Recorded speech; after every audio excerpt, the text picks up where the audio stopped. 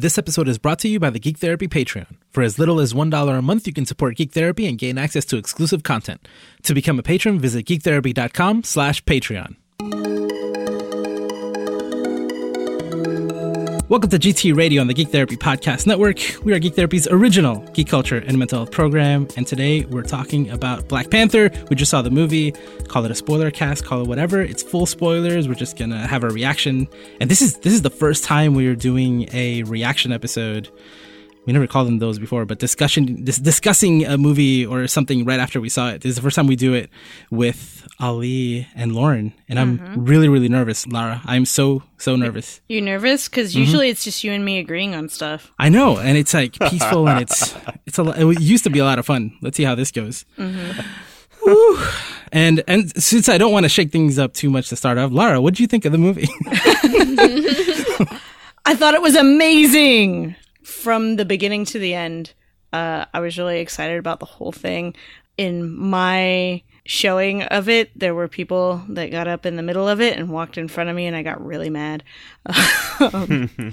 But the whole experience from getting there and seeing in the middle of the day on a Friday, lines of people and little kids and people in traditional African garb. Yes, when I saw it too. Yeah. It was amazing.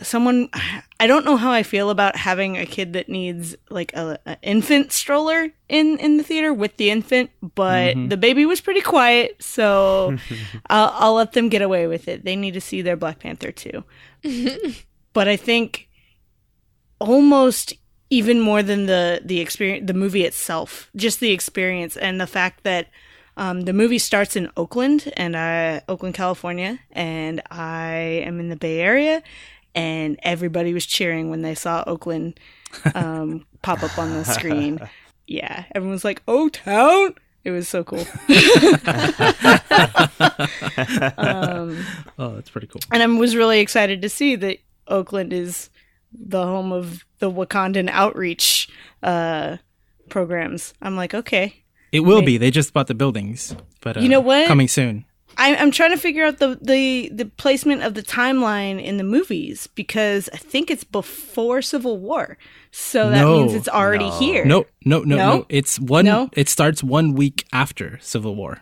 Okay, gotcha. Because T'Challa's dad has died 1 week before. Okay, so Civil War. Oh yeah. Okay, yeah, cool. So I'm assuming like he fought a giant Ant-Man, he met Spider-Man, and then a couple days later, he was back in Wakanda. Yeah. yeah. I gotcha. Yeah. I didn't introduce everybody. That was Lara Taylor. I'm Josue Cardona. And next up, Lauren Keller, and then we'll leave Ali Matu for the end. Lauren, what'd you think? Hi. I loved it. My favorite thing was the costume and set design. If I could marry a team, I would marry that team because they made the most amazing outfits and costumes and jewelry and weaponry. Oh, gosh. I was like, the design was so fantastic for me. I was gasping in my seat. It was excellent. This was actually, I went and saw it earlier today. This is the first movie I went to by myself. I went and saw a movie by myself, which was a fun, weird experience for me. I sat next to a black guy, and we bumped elbows and laughed at the same parts. That was really a really nice experience for me. Did you grab him and say, "Can you believe this design? It's so amazing." I was just like, her hair, and he's like, "I know." It was great. It was great. Awesome. Yeah, quick thoughts. Ali. Oh, man, I like this film so much. I love this film. I don't want an essay. I just want like your initial reactions. This movie's about stuff. And it's about stuff in interesting ways. Like, there's so much to chew on. Just like Lauren, you were saying, it is... The aesthetics, the visuals, how the music also comes together. Oh yeah, with the great costumes soundtrack. and how it is so different, and it's so African, and it's also so. There's also the Black American storyline.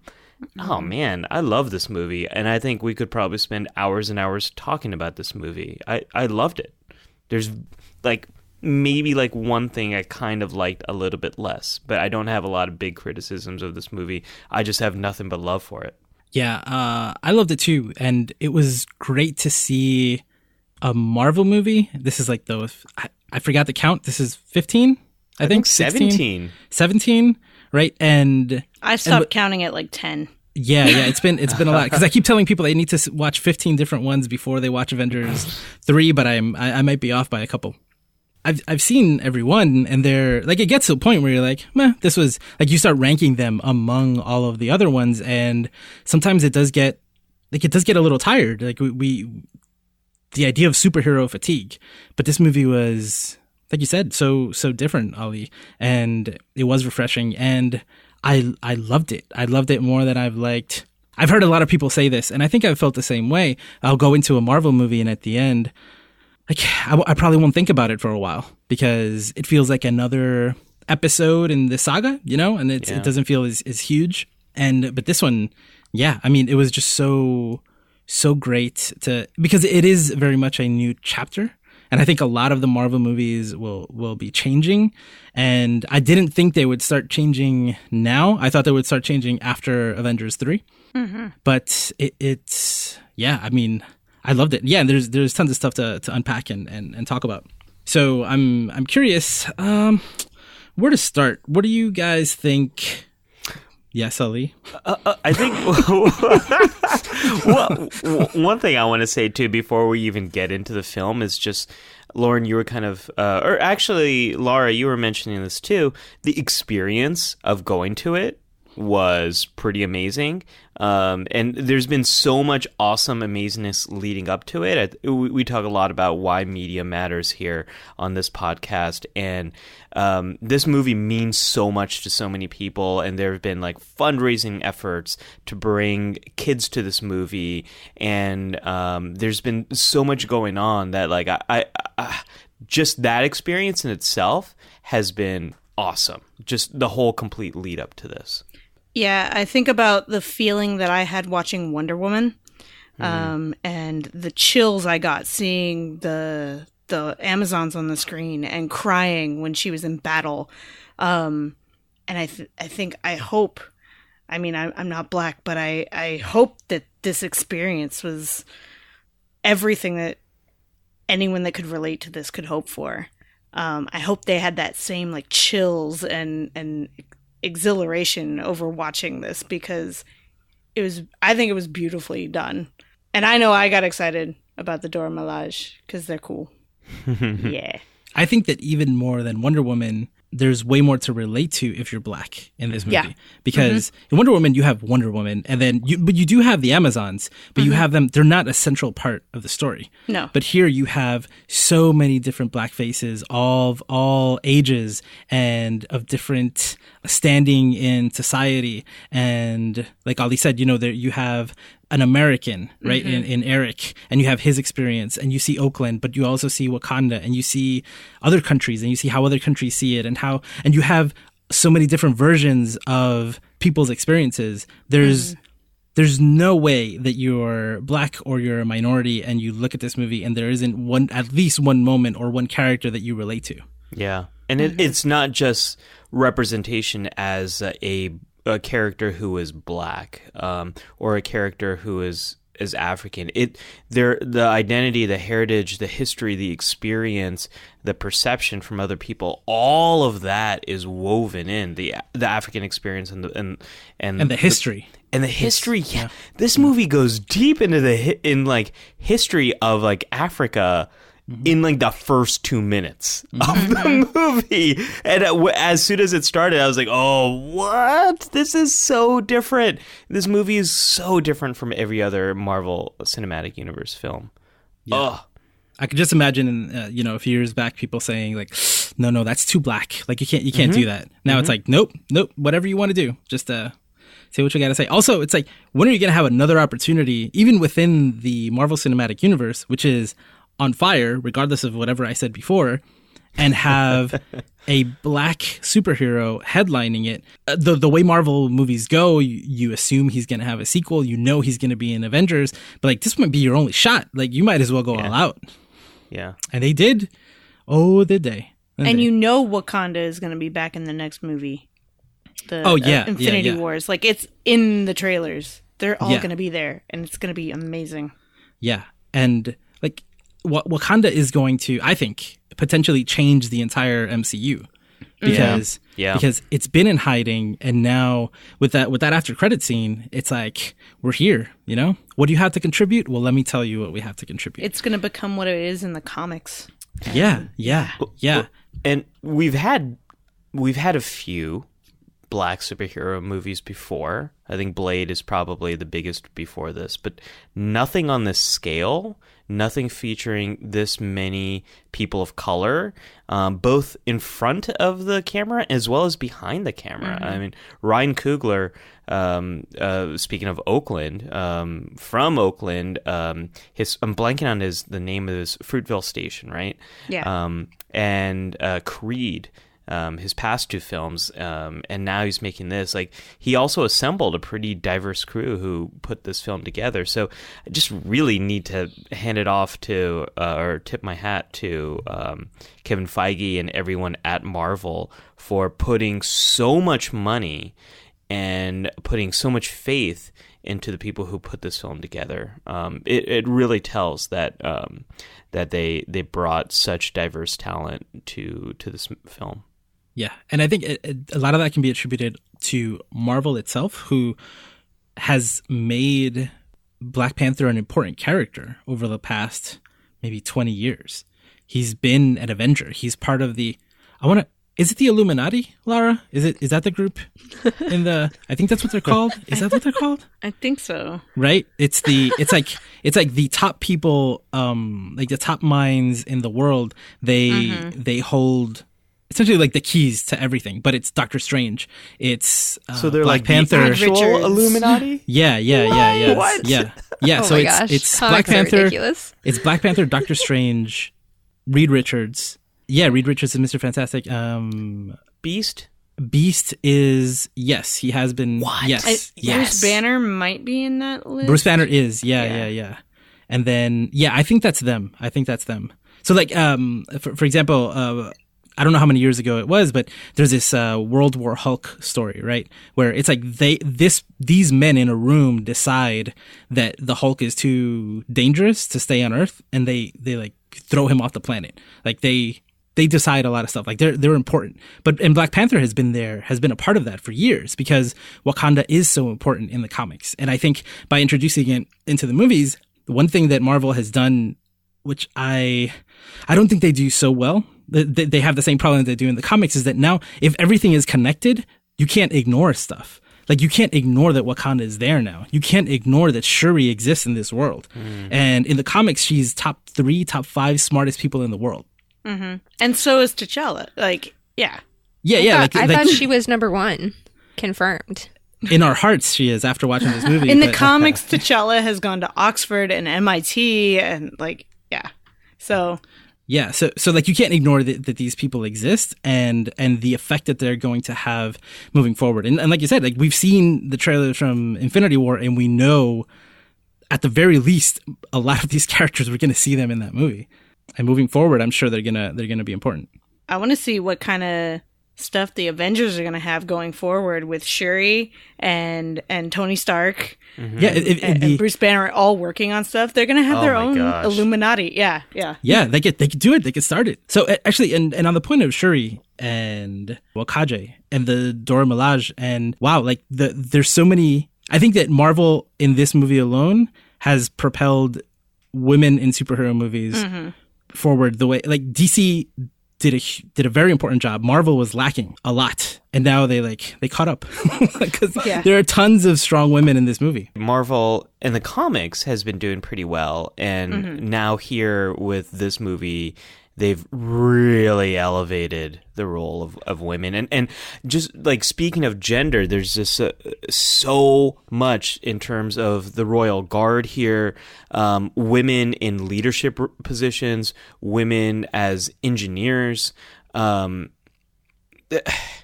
It was just so cool. I haven't felt this way since probably Wonder Woman, but then also Battlestar Galactica, where like it was very clear that gender just doesn't matter and is in no way a limitation in terms of your role in society. I mean, Wonder Woman was amazing, but it was also just like an all-female world. And here you have women and men, and still women are in some of the highest leadership positions, and they are the highest warrior, soldier, fighter positions.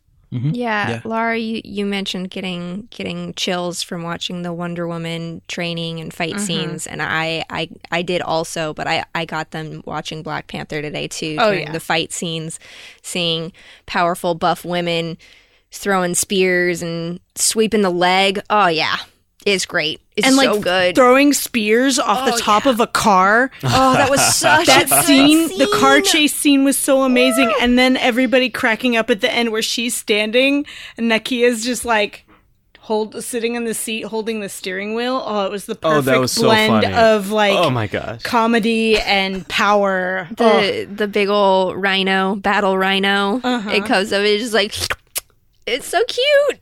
And the whole time I'm watching that, I'm like, where have I seen her before? Where have I oh my god, that's Michonne! That's Michonne! Yep, yes! Yep. And oh my gosh. Tossing the wig. Again, that was the best. As you know, Josue, you talked about like black hair in Star Trek Discovery and everything that's been written about that, and there's been a lot that's been written about how much black hair and was gonna be featured here in Black Panther. And there's one scene where there is a wig that's being featured, and that whole scene, she's like, "Oh, when can I get this stupid thing off my head?" And then I forgot if she said it's atrocious. I think that's the word she used. But I think she used atrocious. Yeah. When she tossed that wig, my theater in downtown Brooklyn lost it. Everyone is so cheering and so happy. It was amazing. The comics have been doing a good job in Marvel, but the movies haven't. Right? There was. Why did it take 15 or 16 movies to get? We still don't have a leading role for a female superhero. We won't have that until Captain Marvel. Yeah. So we won't get that till next year.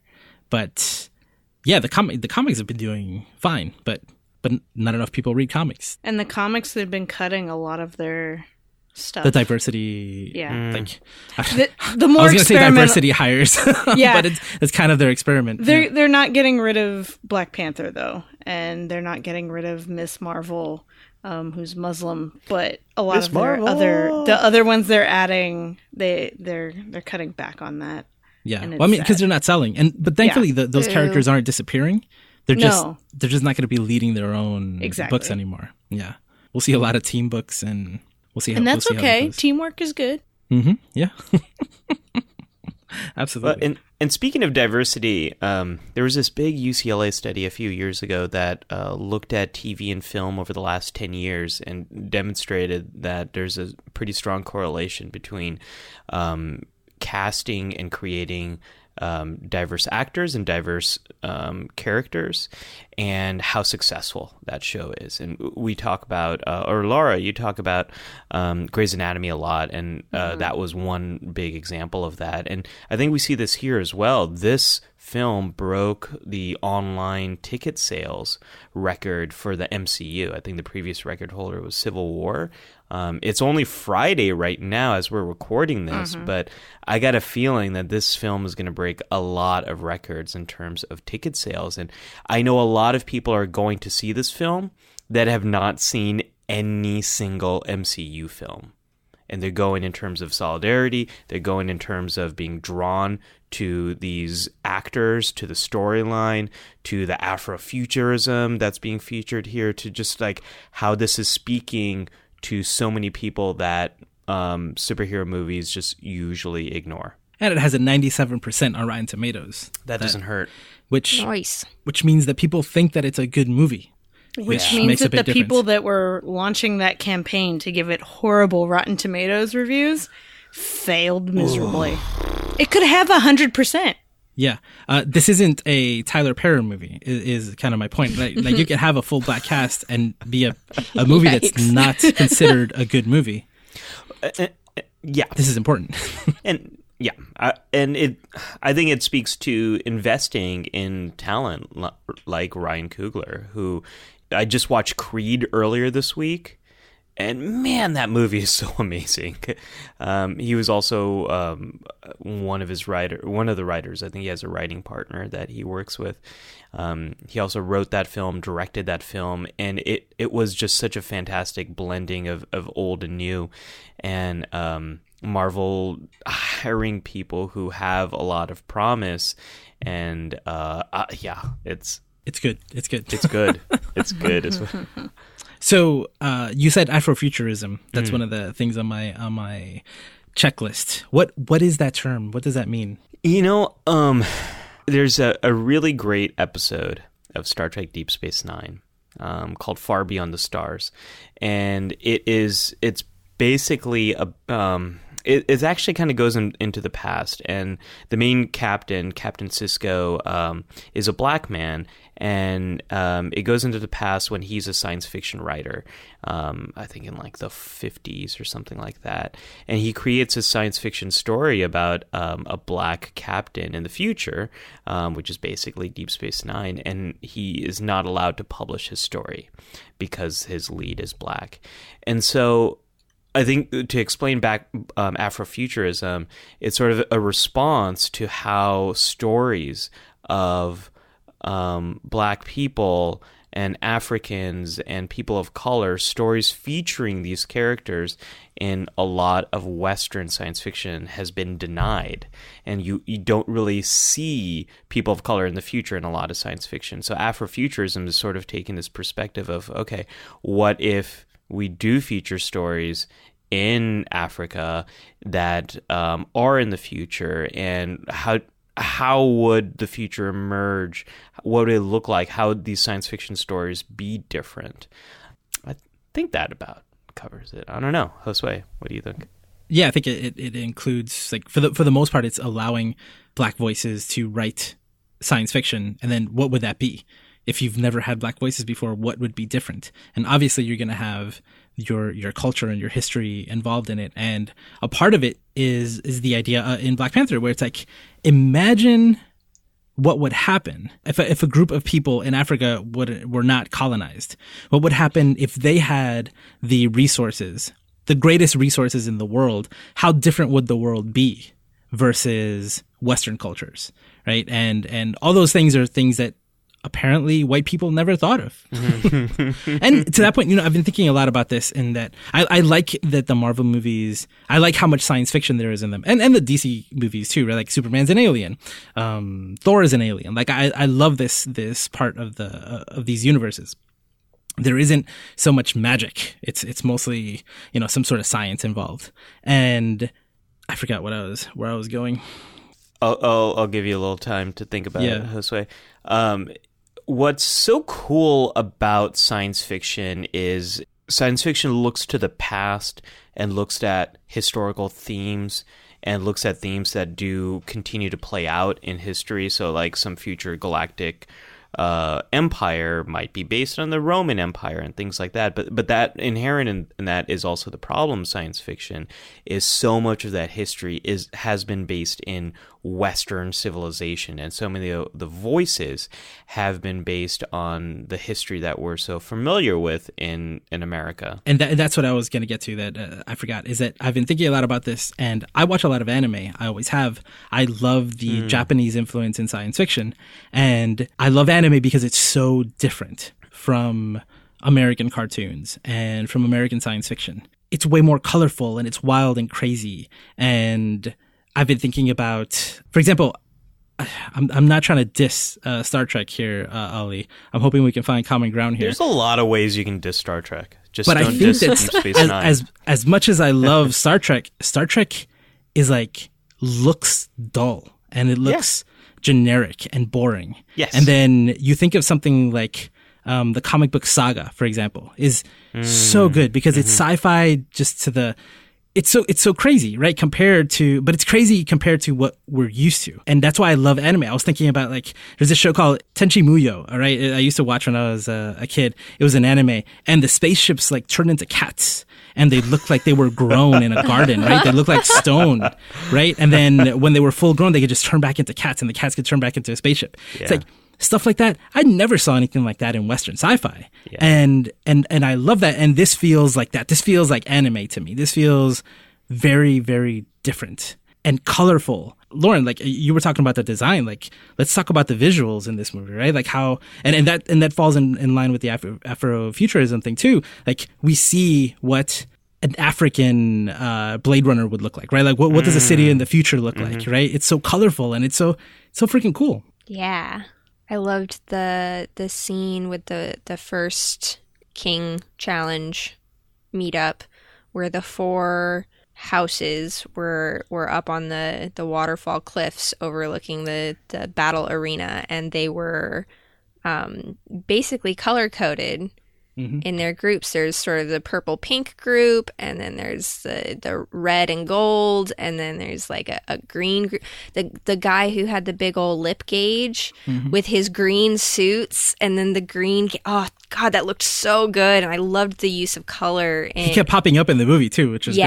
Yeah. Every time they showed him, I was like, yes. Oh my gosh, look at that outfit. Oh, it's great. It's great. Yeah. What's so cool about that is it's taking some stereotypes that people in the West might seem as primitive or as backward, or all these stereotypes that we have, and then totally flipping them on their head, right? Like you see that guy, and you might have these like associations that like a pretty primitive culture, like not access to technology or any of this stuff, but it's like Wakanda, and then you see this character, you follow him through the throne room and through all of these areas of this very futuristic African Blade Runner. I love that description. That's way. Yeah, like what does the future look like if you start from there? And you don't snuff out entire cultures. Like, what happens? That's exactly what I was going to say. And what does the future look like if colonialism and exploitation and all of these things did not happen to this group? Which is actually like a theme in the movie. Like, colonialism keeps coming up in so many ways. Don't scare me, colonizer. Well, and the scene in the UK as well. Like, what's also speaking to that is this movie has one of the best villains in a Marvel Cinematic Universe film. Yeah. I definitely want to talk a lot about that in a second, but I want to. Sorry to interrupt you, but on the colonialism anytime, thing, please interrupt me. I talk too much. I just want to say one thing on that. I was born in Puerto Rico, and Puerto Rico has this very strange political situation where even by the United Nations, it's considered a colony. That's kind of messed up. And the reason for that is that it belongs to the United States, and it's very strange because its citizens Puerto Rico are American citizens, and they have all the rights of American citizens, except that if you are in Puerto Rico, you have no representation in Congress and you can't vote for the president, which means that you have no representation in the federal government, which means you have no agency. Means you taxation without representation. You have no vote, right? It's worse than DC. At DC, they can at least vote for president, and they have it on their license plates. And they have it on their license plate. And so in Puerto Rico, in political discussions, there's a lot of talk about colonization, about the United States as a colonizer, and I've always been torn because I've often thought, like, I was born in the 80s. Puerto Rico became the property of the United States in the late 1800s. It's been 100 years. Like, I live in the world I live in now, but a lot of people are constantly, and they try to look back at what their experience would be like if they didn't become a part of the United States. I know people who have, like, the native tribes in Puerto Rico are called the Tainos, and I've met people who, like, took on Taino names, and they take on these cultures, cultural norms from the original tribes. But like, if you go to Puerto Rico, it's like half of everything is in English. The movies, like, everybody's watching Black Panther this weekend, just like we are.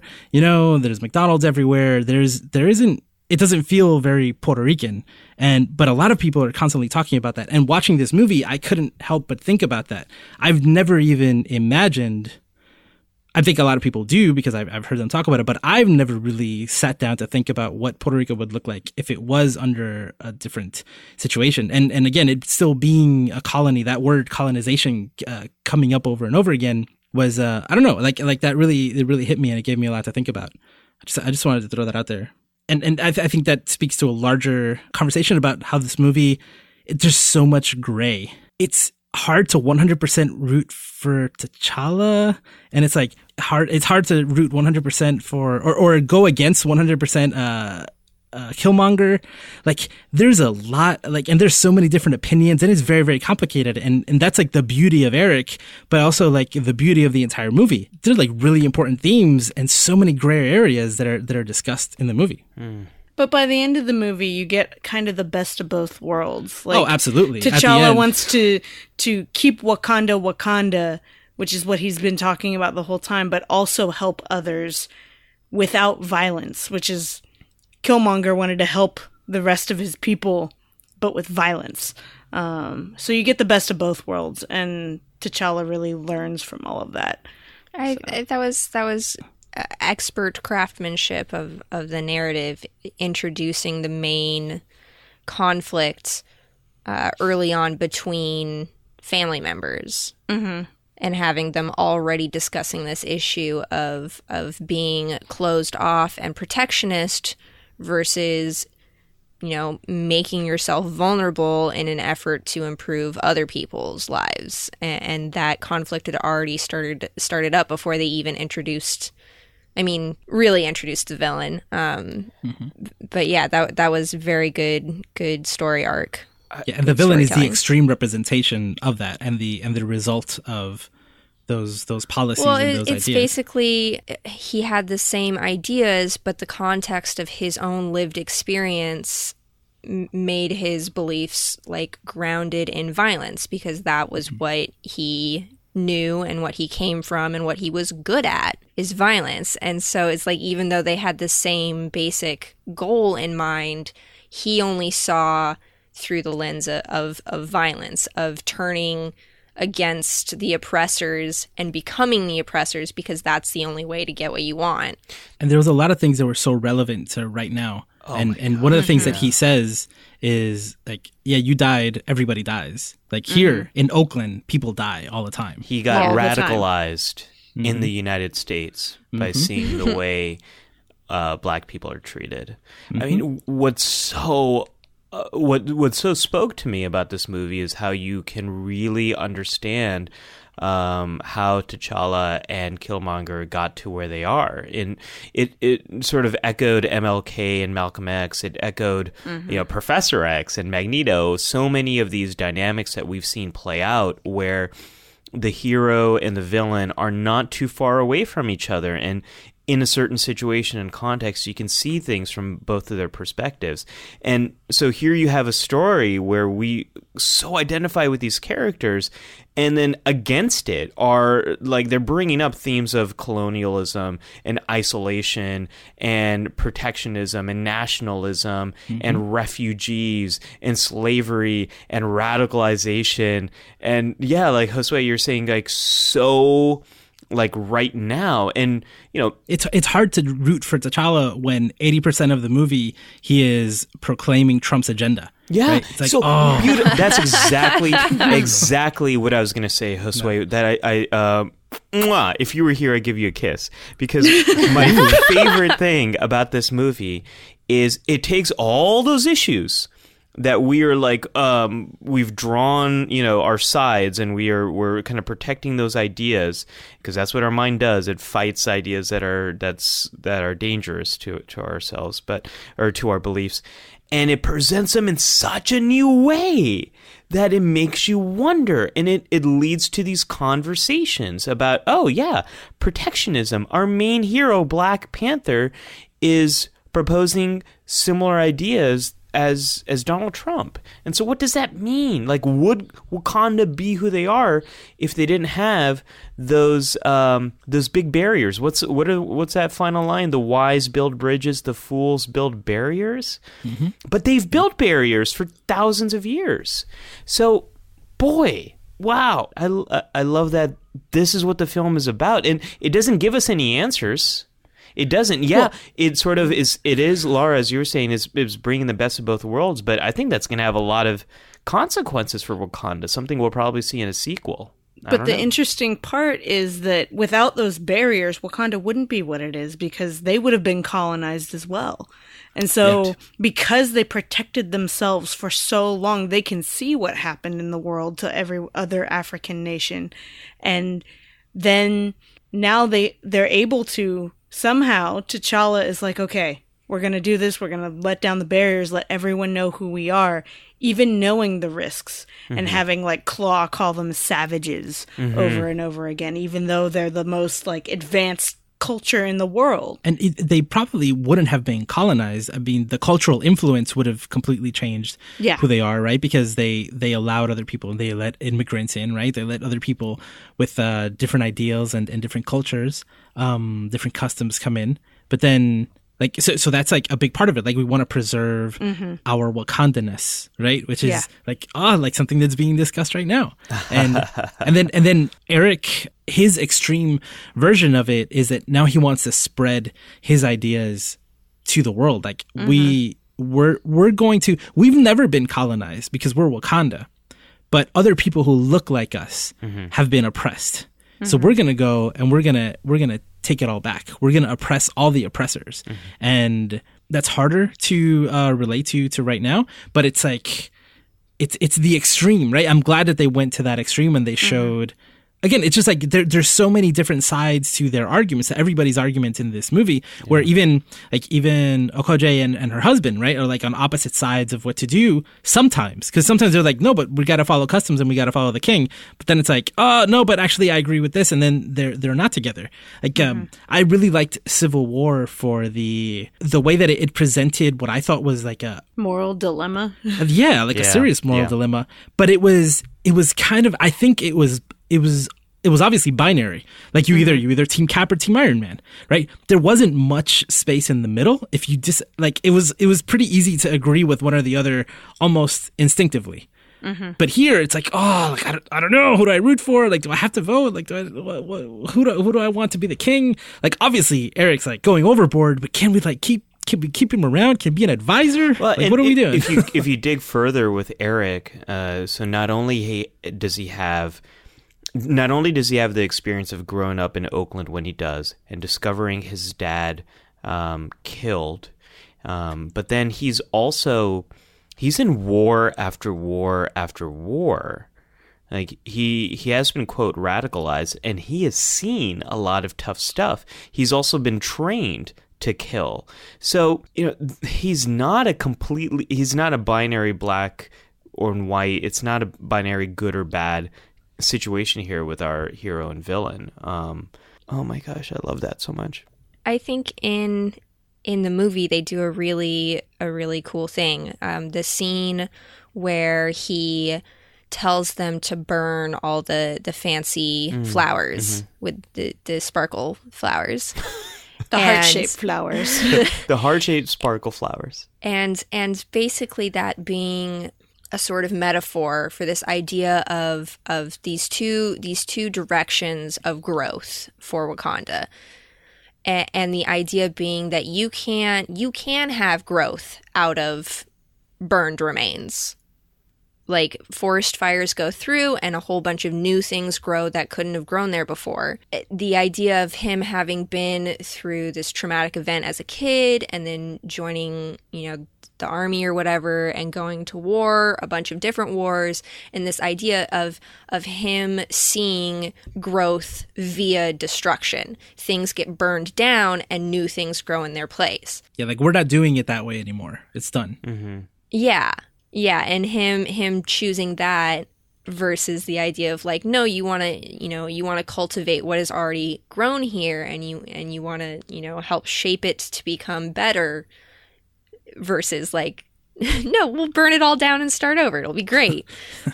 And just sort of that dichotomy of how to look at growing your group, your family, your people. Metaphor aside, I thought it was real funny in retrospect when in the trailer you see him saying like burn it all down, but in the movie it's like burn down the garden essentially. Yeah, not the city. Not the city. Yeah. Okay, let's take a quick break and then we'll come back with some of our favorite stuff. Have you considered joining Geek Therapy on Patreon? Patreon is a membership platform where you can support some of your favorite creators. Starting at just $1 a month, you can gain access to early and exclusive videos, podcasts, and the Geek Therapy book club by going to geektherapy.com/Patreon. For the month of February, the book club will be reading the original Marvel Runaways comic, and at the end of the month, we'll be comparing it to the new Runaways TV series on Hulu for those of you who have watched that. For more information on perks and benefits of becoming a Patreon supporter, visit geektherapy.com/Patreon. Okay, we're back. One thing that I thought was really cool about the movie, and I'm curious how you guys felt about this, is it was also very surprising, like that for all the things that we said also, but it just as the movie was going on, there was this moment where Eric killed his girlfriend, killed Claw, and then just like went right into Wakanda. I was like, whoa, is this actually happening? Like this is like that made the movie going experience so good because it wasn't. I didn't expect that. I didn't expect Claw to die. And if you read the comics, Claw is like the arch nemesis of Black Panther. Like he's always around. And the fact that we got him for just like Andy Serkis, like I don't know, like oh damn, he's dead. And then when he shows up when Eric shows up in Wakanda, I was like, oh, like he had a plan. Like he just went for it. Like that was so much fun to watch. I was surprised to see Andy Serkis as Andy Serkis and not as a motion capture thing. He was quite the character, though. I mean, he still had a green sleeve on. That's right. It just wasn't a full body suit. Maybe that's in every contract. Part of him has to be like motion captured in some way. Mm-hmm. That hand cannon was pretty cool. That was pretty cool. His claw, yeah. The claw. Yeah. You can't see it, but I'm doing the Jim Carrey liar. The claw. Yes. Oh no, it's the claw. I'm acting it out on this podcast. I thought you were doing like an Inspector Gadget throwback or something. Oh, that's another claw. No. That's Dr. Claw. That's our very serious response to your point, Josue. I see, yeah. I mean. No, but I think the movie took a lot of risks in a lot of ways, and that's where it also kind of separates itself from other MCU movies. Josue, you mentioned earlier that they're kind of like I'm adding to what you're saying. Like they're like candy. They're fun. They taste good, and then like it's not very nourishing. A lot of them you just kind of forget about them. But this is definitely not like that, and I think it is because it was so interesting and so surprising in so many ways. And it's so good to have a villain that doesn't give a monologue and doesn't have like minions that he's sending out. He's like, no, I'm going in. I'm going to do this. It's like, like the Joker was so great. It's like he's just going to do his thing. He's like just messing stuff up. And Eric just went through. He's like, I don't have time to waste. I've got stuff to do. I love that. Michael B. Jordan, I think, kind of in many ways steals this movie. He's so good in this role. So good. Yeah. No, it's true. It's true. It's amazing. It's amazing what he did. I also just love this idea that besides Oakland, like the United States is really not a part of this movie too much. Well, there's a CIA agent there the entire time. Yeah. Yeah, but but he shows up in South Korea. Right. And like it's very clear he's still a British man playing an American with a decent American accent. I mean, he's been doing it for so long, yeah. Well, have you guys seen the joke on Twitter that the two white men in the movie are Andy Serkis, who played Gollum, and Martin Freeman, who plays Bilbo? So they're the two Tolkien white guys in the movie. Oh, It's so good. It's so good. It's so good. Okay, that is really good. So good. I didn't great make it game. up. That's but way it's that's the so best. old too. It's so good though. See, Yeah, they didn't it hear still it. works. It's new to them. Yeah. Yeah, it was It's new to new. me. But I love the idea that in this universe, Wakanda is actually the world superpower, and it's bringing up this whole debate about what is the role and what is the responsibility of a superpower. How much should a nation, a group of people, a tribe that is in some way gifted with resources, what's their responsibility to other people? There's been some historians have talked about the United States and just the sheer access to resources it has that, we stole from Native Americans, but that's a whole nother thing. But there's a lot just geographically that gives America an advantage. And there's a similar thing here with Wakanda, where it was they called it the gift, right? Vibranium, and how that's allowed this nation to flourish. So what is their responsibility to the rest of the world? That's a very big, complicated question that doesn't have an easy answer. And that is the whole theme of this movie right there. I love that. And they don't talk about it in that general of a sense either. There's a very clear argument of like, well, there are other people who descended from Africa also who need our help. Like we should go. And I think that the outreach center in Oakland is like, we're going to help the black kids in the city. We're not here to help everybody. There are very specific groups that we're identifying with and that we're going to try to help, which is like such a surprising conversation to see happening throughout a movie. Yeah, it's incredible. Throughout a superhero movie, especially. Throughout a superhero movie. Yeah. The MCU is so large right now. Again, I mean... It's massive. Yeah. Like, the next movie's going to have like 20-something heroes in it. All of them. And that's not And that's counting, not if you count all the Dora Milaje and all the... Like, it's... And that's not counting the Netflix series, Runaways, and Agents of S.H.I.E.L.D. There's a whole... Like, it's a whole world that they've built at this point.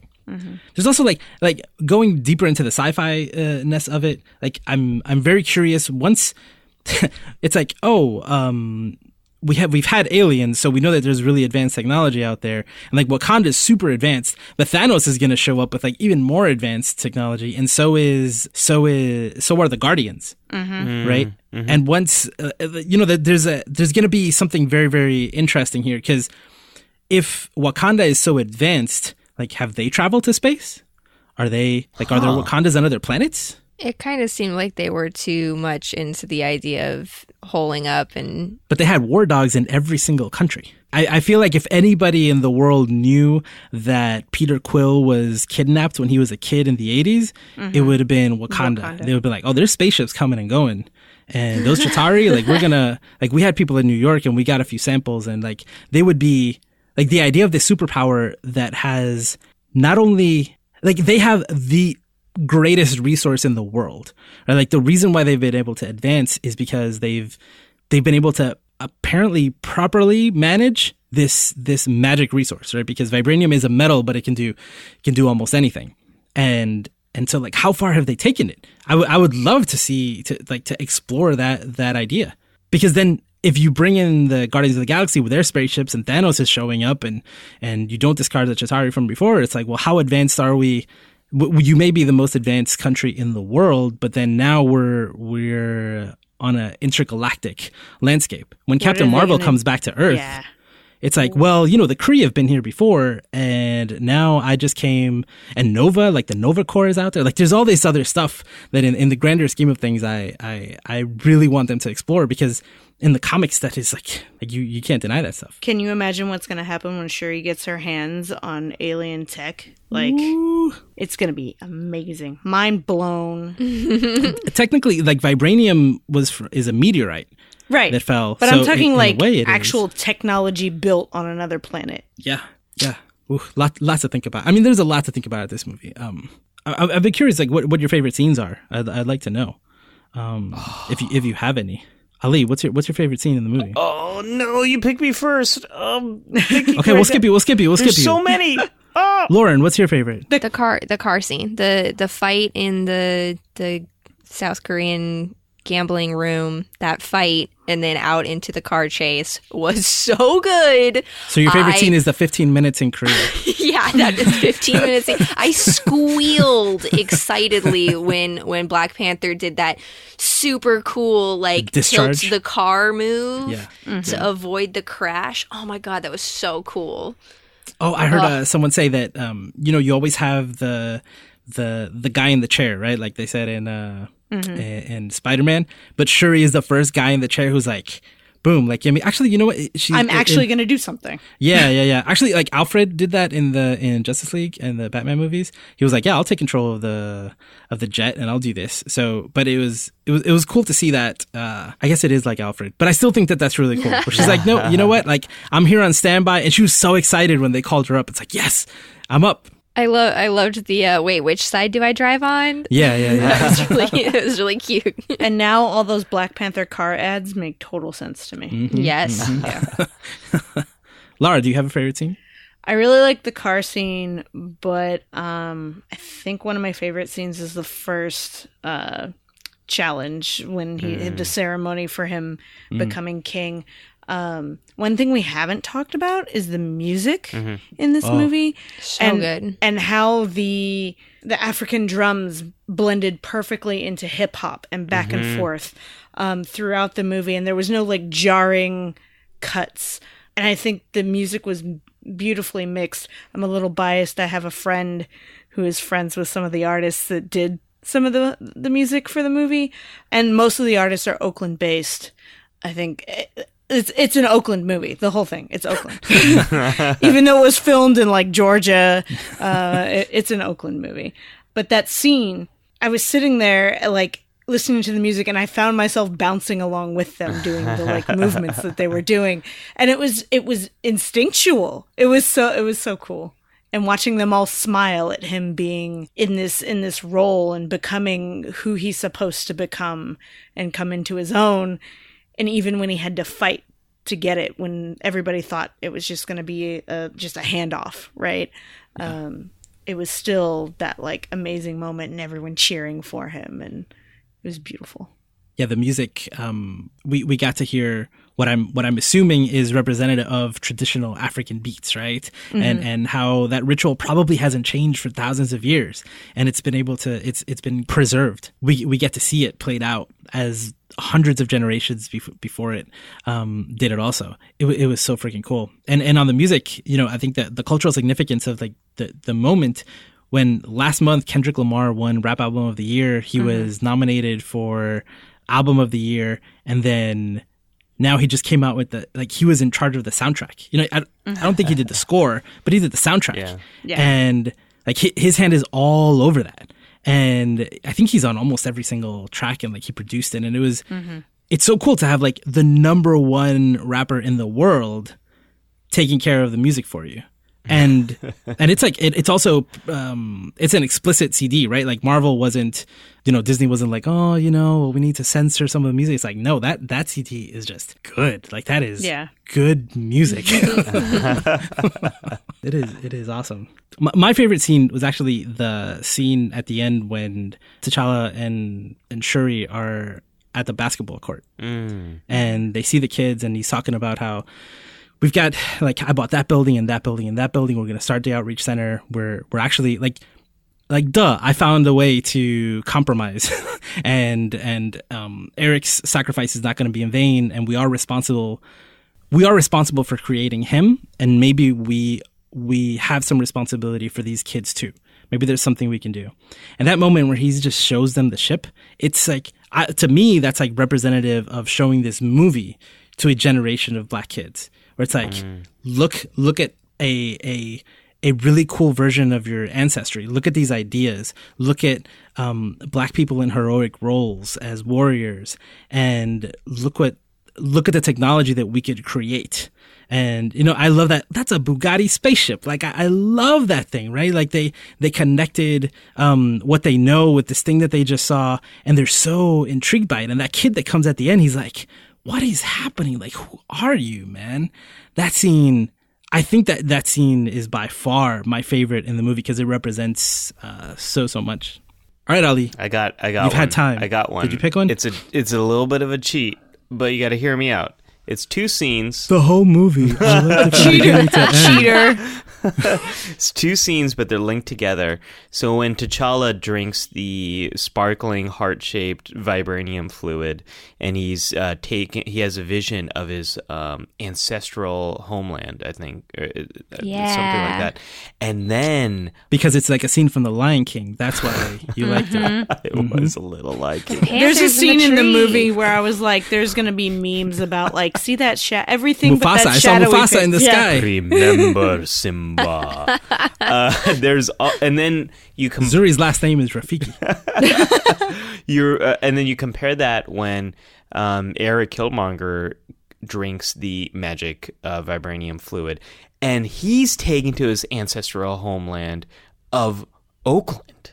And the contrast between the two and the conversations with their fathers, and Eric's father is played by Sterling Brown from This Is Us. What? He's in this movie? I didn't know that. And the dialogues that they have with their father and the contrast between them.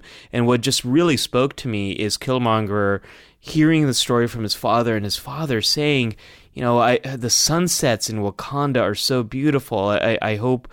I wish you could see it, and that tying together in the end, and like the connection to this homeland that he like never even knew, and just could never be at. That was just really touching for me to see that contrast and to see that connection with these fathers and sons. At the end, Eric says like, "Oh, like I grew up thinking this was a fairy tale, and now I'm able to see it at the end," which I think connects with. I mean, you talk about the Black diaspora and this. The connection a lot of people have with a homeland they never know. Like Josue, you're talking earlier about kind of growing up in Puerto Rico. For me, I grew up here in America, in California, but my family, the ethnic heritage is from Pakistan, and so I kind of grew up knowing and not knowing this land that I had this strong connection to. That when people see me, they connect me with that place. But I've never known this place. Yeah. So that scene kind of spoke to me on that level. I heard a theory that the reason why Eric's dad, or when Eric visited his dad, he was in Oakland, is because his father never received the ritual burial that all the other members of the royal family do. So his spirit was never, like the ritual never happened, so his spirit was never able to go with the others, so he's kind of stuck. That makes sense. Yeah. I mean, I don't know if that's what the director or the other writers wanted to do, but it just adds to something that T'Challa said various times. It's like Eric is a product of what we did. Like it's not right that we did that. Yeah. His father was hiding it. His father was keeping a secret because he knew it wasn't right. It's really sad that he ended up there. I wonder if there's something he could do now that he bought the building. Like, I don't know. Maybe. Anything else that you guys can think of that you want to talk about? I've gotten pretty much through all of my notes. I mean, we've done a lot of love here. Does anybody have any criticisms? I got a little one. It's very small, and I'll just say that like. If you say rhinos, I love the rhinos. You better not say rhinos. They were great. I love the rhinos. They were the highlight. I just say the final confrontation between T'Challa and Killmonger on the maglev train. I mean, I wasn't as interested in it. It wasn't the classic MCU one big thing falling into another big thing climax finale that usually happens. But they're both in the Panther uniform. It's only like gold and like silver is like the difference between them. It was just like not as interesting to me as the battle happening above ground or the more intimate battles that happen on that waterfall in that ritual fight. That's my only real criticism I have the whole entire film. Okay. I have none. I have no complaints. You guys have none. Okay. Nothing. I see. Again, in agreement. Perfect agreement. Same person. We do disagree once in a while, but usually we come to a mutual, like, agree to disagree. Yeah, Laura, you weren't here last week. Never leave me alone with these two again. I'm sorry, Josue. I'm so sorry. Laura, I really needed you on that sports discussion. You really did. Oh my gosh. I was so mad. I was yelling. I was like, hey, at my so what do radio. you both think about this? And Lauren and Josue were like, oh yeah, I don't really watch that. I had so many feelings. But Lauren, Yeah, you were going I to say mean, something about... my small criticisms. I mean, of course, it's a superhero movie. There's some questionable physics where people go flying backwards an impossible distance and then drop straight down after that, which always kind of cracks me up. Or like when the lab was getting shot at by the really cool dragonfly looking spaceship, and then it exploded the window and all of the window shards flew outwards. I laughed at that. And then I don't know you were a physics major, Lauren. I'm not. It's just something that I pick up on that is sometimes funny and is sometimes like, well, now I can't take any of this seriously. In this case, it was not a big deal. But I think maybe my other criticism is, and maybe this if you is say just because- rhinos. No, it's not. I Okay. love the Josue rhinos. loves the rhinos.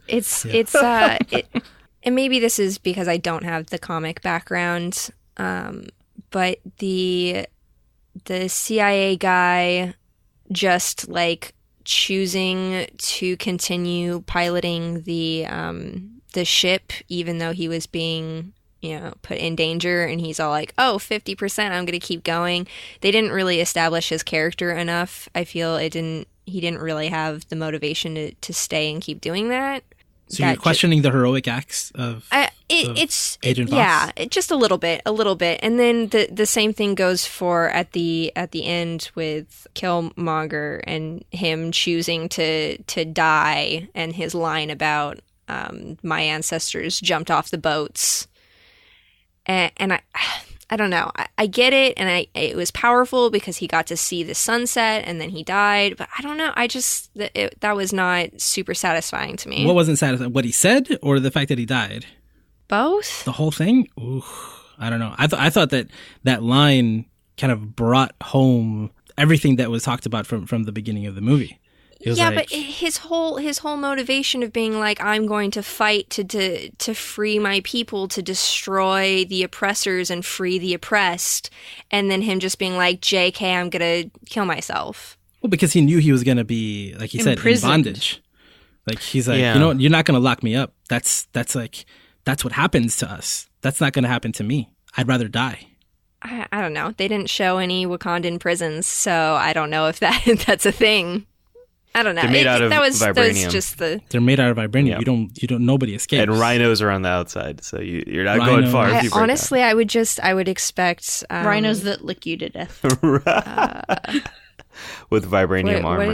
What is it called when exiled? I would expect exile over imprisonment, but I don't know. It felt like that was the opportunity for him to rise above his upbringing and recognize that maybe even though their path wasn't the right path, that his path also wasn't the right path. And I think that would have been a little bit more satisfying for me. But I see what you're saying, Lauren, and I lean much more Josue. I'm going to say this. You're not going to believe it, but I lean much more with Josue on this. Yes! And that I think because of the power of that statement, bringing it all back to slavery and the slavers that came and took people and the visual of my ancestors right. who jumped off the boat right. because they preferred death over bondage. Right. I think that ties that whole theme of oppression together.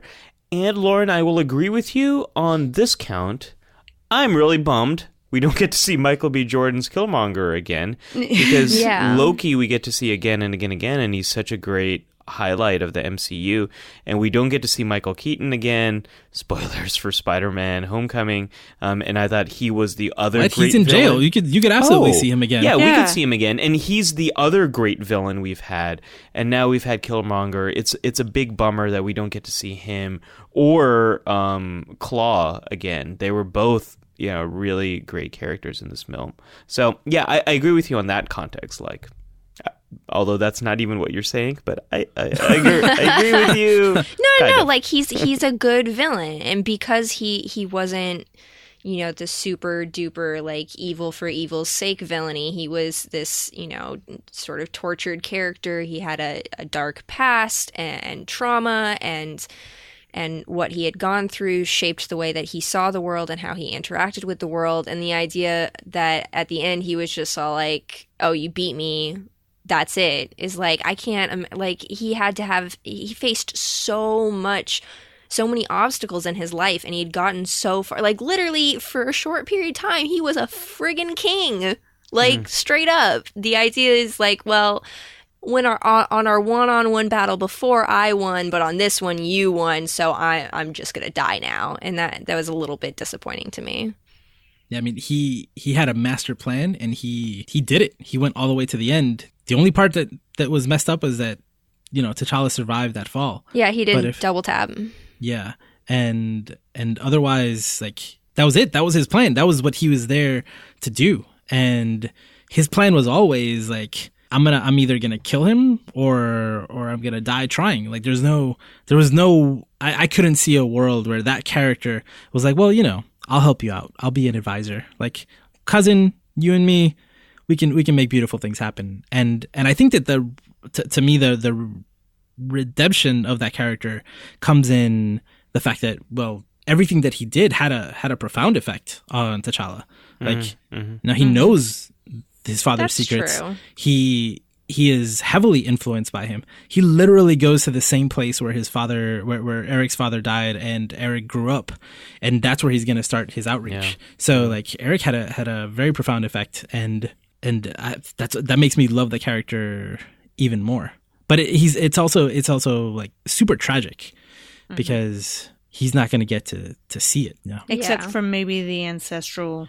If he's in the ancestral plane, yeah. If they give him I'm sure T'Challa would give him a proper burial. Yeah. That would be kind of a bummer, though. He gets to hang out with all of the family that he never met, and his dad's Mufasa. not there. Oh, man, that is sad.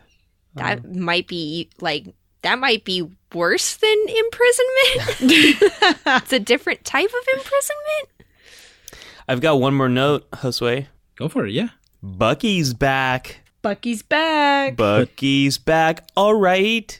I don't know what your reference is. That's a Backstreet Boys reference. After credits scene with Bucky Barnes and Shuri. Wait, Lauren, did you not get my reference to Backstreet Boys or the reference to I got the Backstreet Boys. Right, who is goodness. Bucky?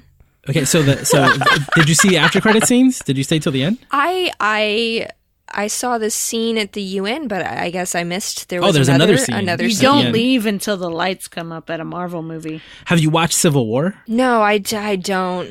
So yeah. This is very interesting. I went and saw a Marvel movie, which is already out of character for me, and I went and saw it by myself. So this was a big thing for me. This is a big day. I missed the final after credit scenes. I'll look it up on YouTube later. But like I told Lara to stay. I told Lara to stay till the end, and she said, "Of course I'm staying till the end. I'm not crazy."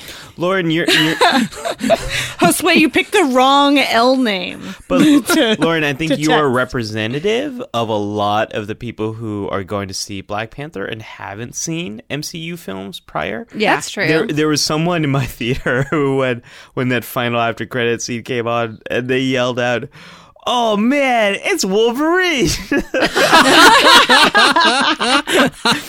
And their friend elbowed them and said, "You're embarrassing me. That's Bucky." So this is the event. T'Challa first appears in Captain America: Civil War, which I've mentioned a few times already in this episode, and so Captain America, when he was a kid, he had a best friend. That best friend was recruited by the Russians. He became like this super spy. He has like a metal arm. He's appeared. Recruited. He was not recruited. Kidnapped. Yeah, he was brainwashed. And brainwashed. Yeah. Thank you for the correction. What's his name? He's the Winter... Bucky Soldier. Yeah, he's the Winter Soldier. Winter Soldier. Did you say Bucky Soldier? I said Bucky Soldier. Yes, I did. His name is Bucky Soldier. So the Winter Soldier is Bucky? Yes. Okay. Okay. Bucky All right. Barnes. I'm back. I'm back in. He's got the Figured big it out metal now. arm that can catch stuff. Well, she did. Yeah. But so in Civil War at the end, he's like activated. Like part of the whole movie is that he's been like activated to attack, to do some stuff. And we find out all this stuff about him. So then at the end, they essentially freeze him and take him to Wakanda. And they're like, we'll take care of him. Like until we can like deprogram him, we need to keep him on ice.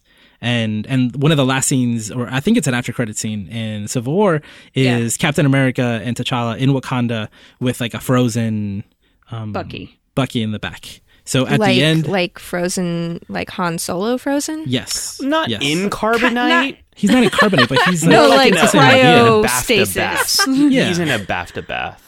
Yeah. So at the end, at the last scene that you didn't see in Black Panther is these kids are looking at this guy, and then you see that the guy walk out is Bucky, and apparently Shuri, because she can do anything with vibranium, I'm sure. Heck yeah. Vibranium heals mental trauma. Yeah, apparently. And he's been deprogrammed, and he's walking out, and most of these after credit scenes. Wait, if that's true, then why didn't why didn't he get all healed of his trauma when he got the magic Josue's purple goo? being I'm facetious. exaggerating. I'm Okay. kidding. He only heals God, brainwashing trauma. Yeah. Oh my god. Yeah. Also, Superheroes. yeah. Also, like I wouldn't go as far as saying like Killmonger's a bad guy, but his motivations are and his tactics and motivations are bad. But I wouldn't say like he's like mentally ill or anything like that. No, I mean, but he's clearly traumatized. yeah, but going Walking through trauma. in on your dad corpse that's pretty bad. But going through a trauma does not mean mental illness. Right. Agreed. Like Yeah. that Yeah. affected him when he was a kid, and it influenced his decisions moving forward. But it's not like brainwashed. Kind of mentally ill. Well, I think so. Bucky Barnes. I think Bucky, we yeah. see Bucky struggling with the stuff he's gone through in the previous films. That's, I think, the difference here. Yeah, well, like Bucky's literally like you guys said, he was programmed. Like they say these magic words, and like he's activated And all of a sudden again. he's crazy. Yeah. Yeah, practically a robot. So at the end, he's like all zen about it. Like, he's like, pretty cool. He's gonna get an arm from. He's Shuri so gonna now. get a vibranium arm. A massive I bet. vibranium arm. Oh man, her Panther punchers. Oh my god, those were so cool. Yep. She is such a cool character. She's gonna be the like James Bond Q of the MCU. For T'Challa, anyway, because like Tony Stark is that in for everybody else. Like he literally made Spider-Man's suit. That'll be really interesting if they ever meet, and then what happens? So in the Avengers Infinity War trailer, the Iron Man suit, when it comes up, it's a lot like T'Challa's in this movie. The one that kind of just grows. Yeah. But Tony has one like that in the comics already that really has nothing to do with Shuri. But I mean, it would be cool if they start integrating their technology together. Well, Shuri in the current comic run is very different too. Oh yeah. Yeah, but sticking to MCU stuff, it would be really cool if they did that. That would be awesome. Yeah, so I mean, I don't like most of these after credit scenes. They're usually like, like it wasn't worth the 5 minutes I waited for them. I don't think that one was that great either because like, he's in all the Infinity War commercials. Right. So okay, can we talk a little bit about that because this is Let's go. Yeah. This is a little weird. We've seen the Infinity War trailer right now, and we've also seen the Ant-Man versus the Wasp trailer. Not versus. I'm sorry. That's a Bucky Soldier moment I just had. Ant-Man and the Wasp trailer, and the world is like still around. So it's a little weird that they're already promoting the movie after Infinity War, when Infinity War is supposed to be like the end of the universe, and then you see Ant-Man and the Wasp, and like things look like hunky-dory. So I don't know. Well, you never know because Homecoming, the timeline is a little different. So Ant-Man and the Wasp may end up being before Infinity War. Yep. What? Because I think the Wasp is going to be Infinity Wars. And Infinity War is really the first part of a two-parter. Right. Yeah. So apparently they haven't even released the subtitle of Avengers 4 because it's a spoiler for what happens in Avengers 3. And Avengers 4 comes out next year. So and it was they've already supposed to filmed be Infinity War Part 1 and Part 2, and then they decided to rename the fourth one. Yeah. Yeah, like technically in the comics, Thanos, what he does is he doesn't destroy the world. He remakes it with the reality gem and like kills half the population on Earth, or the universe actually. So, you know, it could just be that Ant-Man and the Wasp aren't dead, but it could also be a prequel. It could I'm guessing that Infinity War, like Avengers 4 will pick up right after Avengers 3. I'm guessing we'll see Captain Marvel in Infinity War towards the end.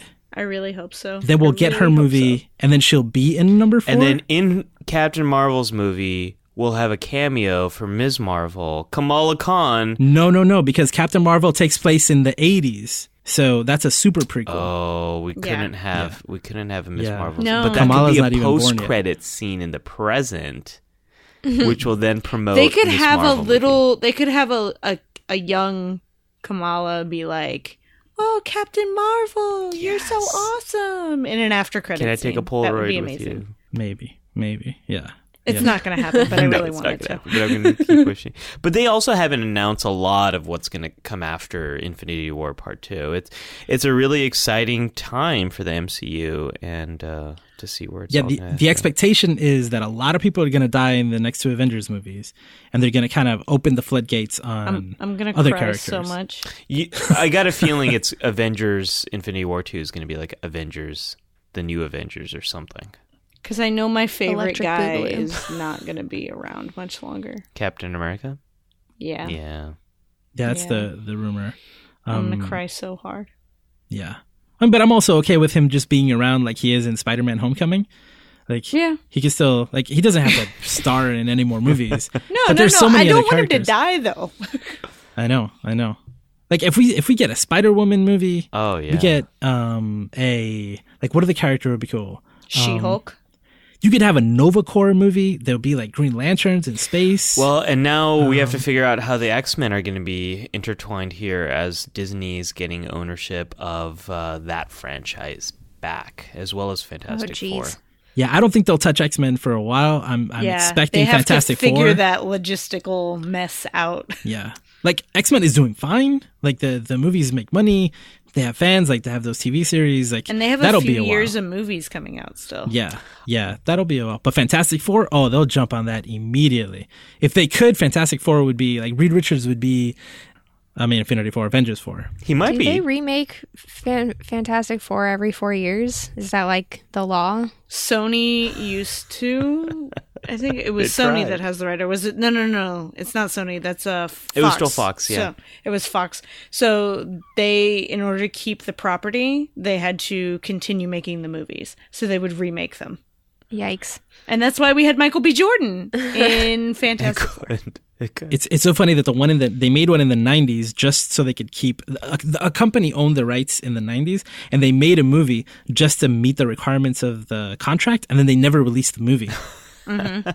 It was, and I remember I actually saw the trailer on a home video that my dad rented.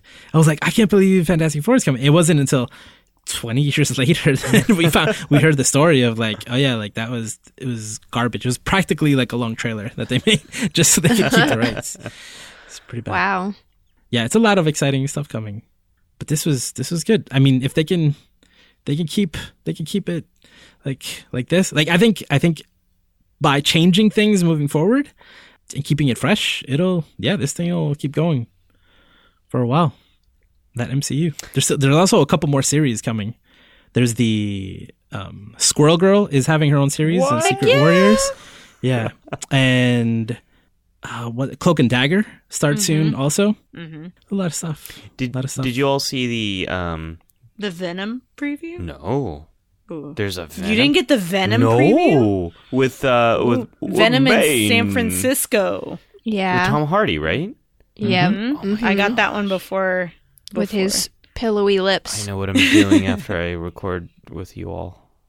Yeah, Venom trailer. Yep. Well, I was going to say the cast, not the cast photo, but the 10 years of MCU photo. Oh, it's pretty cool. They bring like pretty much all the actors that have been in all the MCU films, and they do a giant photo with everyone together. Yep. That was back in October, I think, when they took it. Yeah. Minus Agent Calder. He was Coulson. Coulson. Yeah, because he was in New York Comic Con. Right, That's how, right. you know. Yeah. It's pretty cool. Yeah. It's pretty cool. He's still alive And and at the kicking. same time, it also is not a lot of brown people or Asian people in that cast photo. They're all in Black Panther. So I do want to wrap up with saying that, I mean, I think we all agree that this feels like a cultural moment.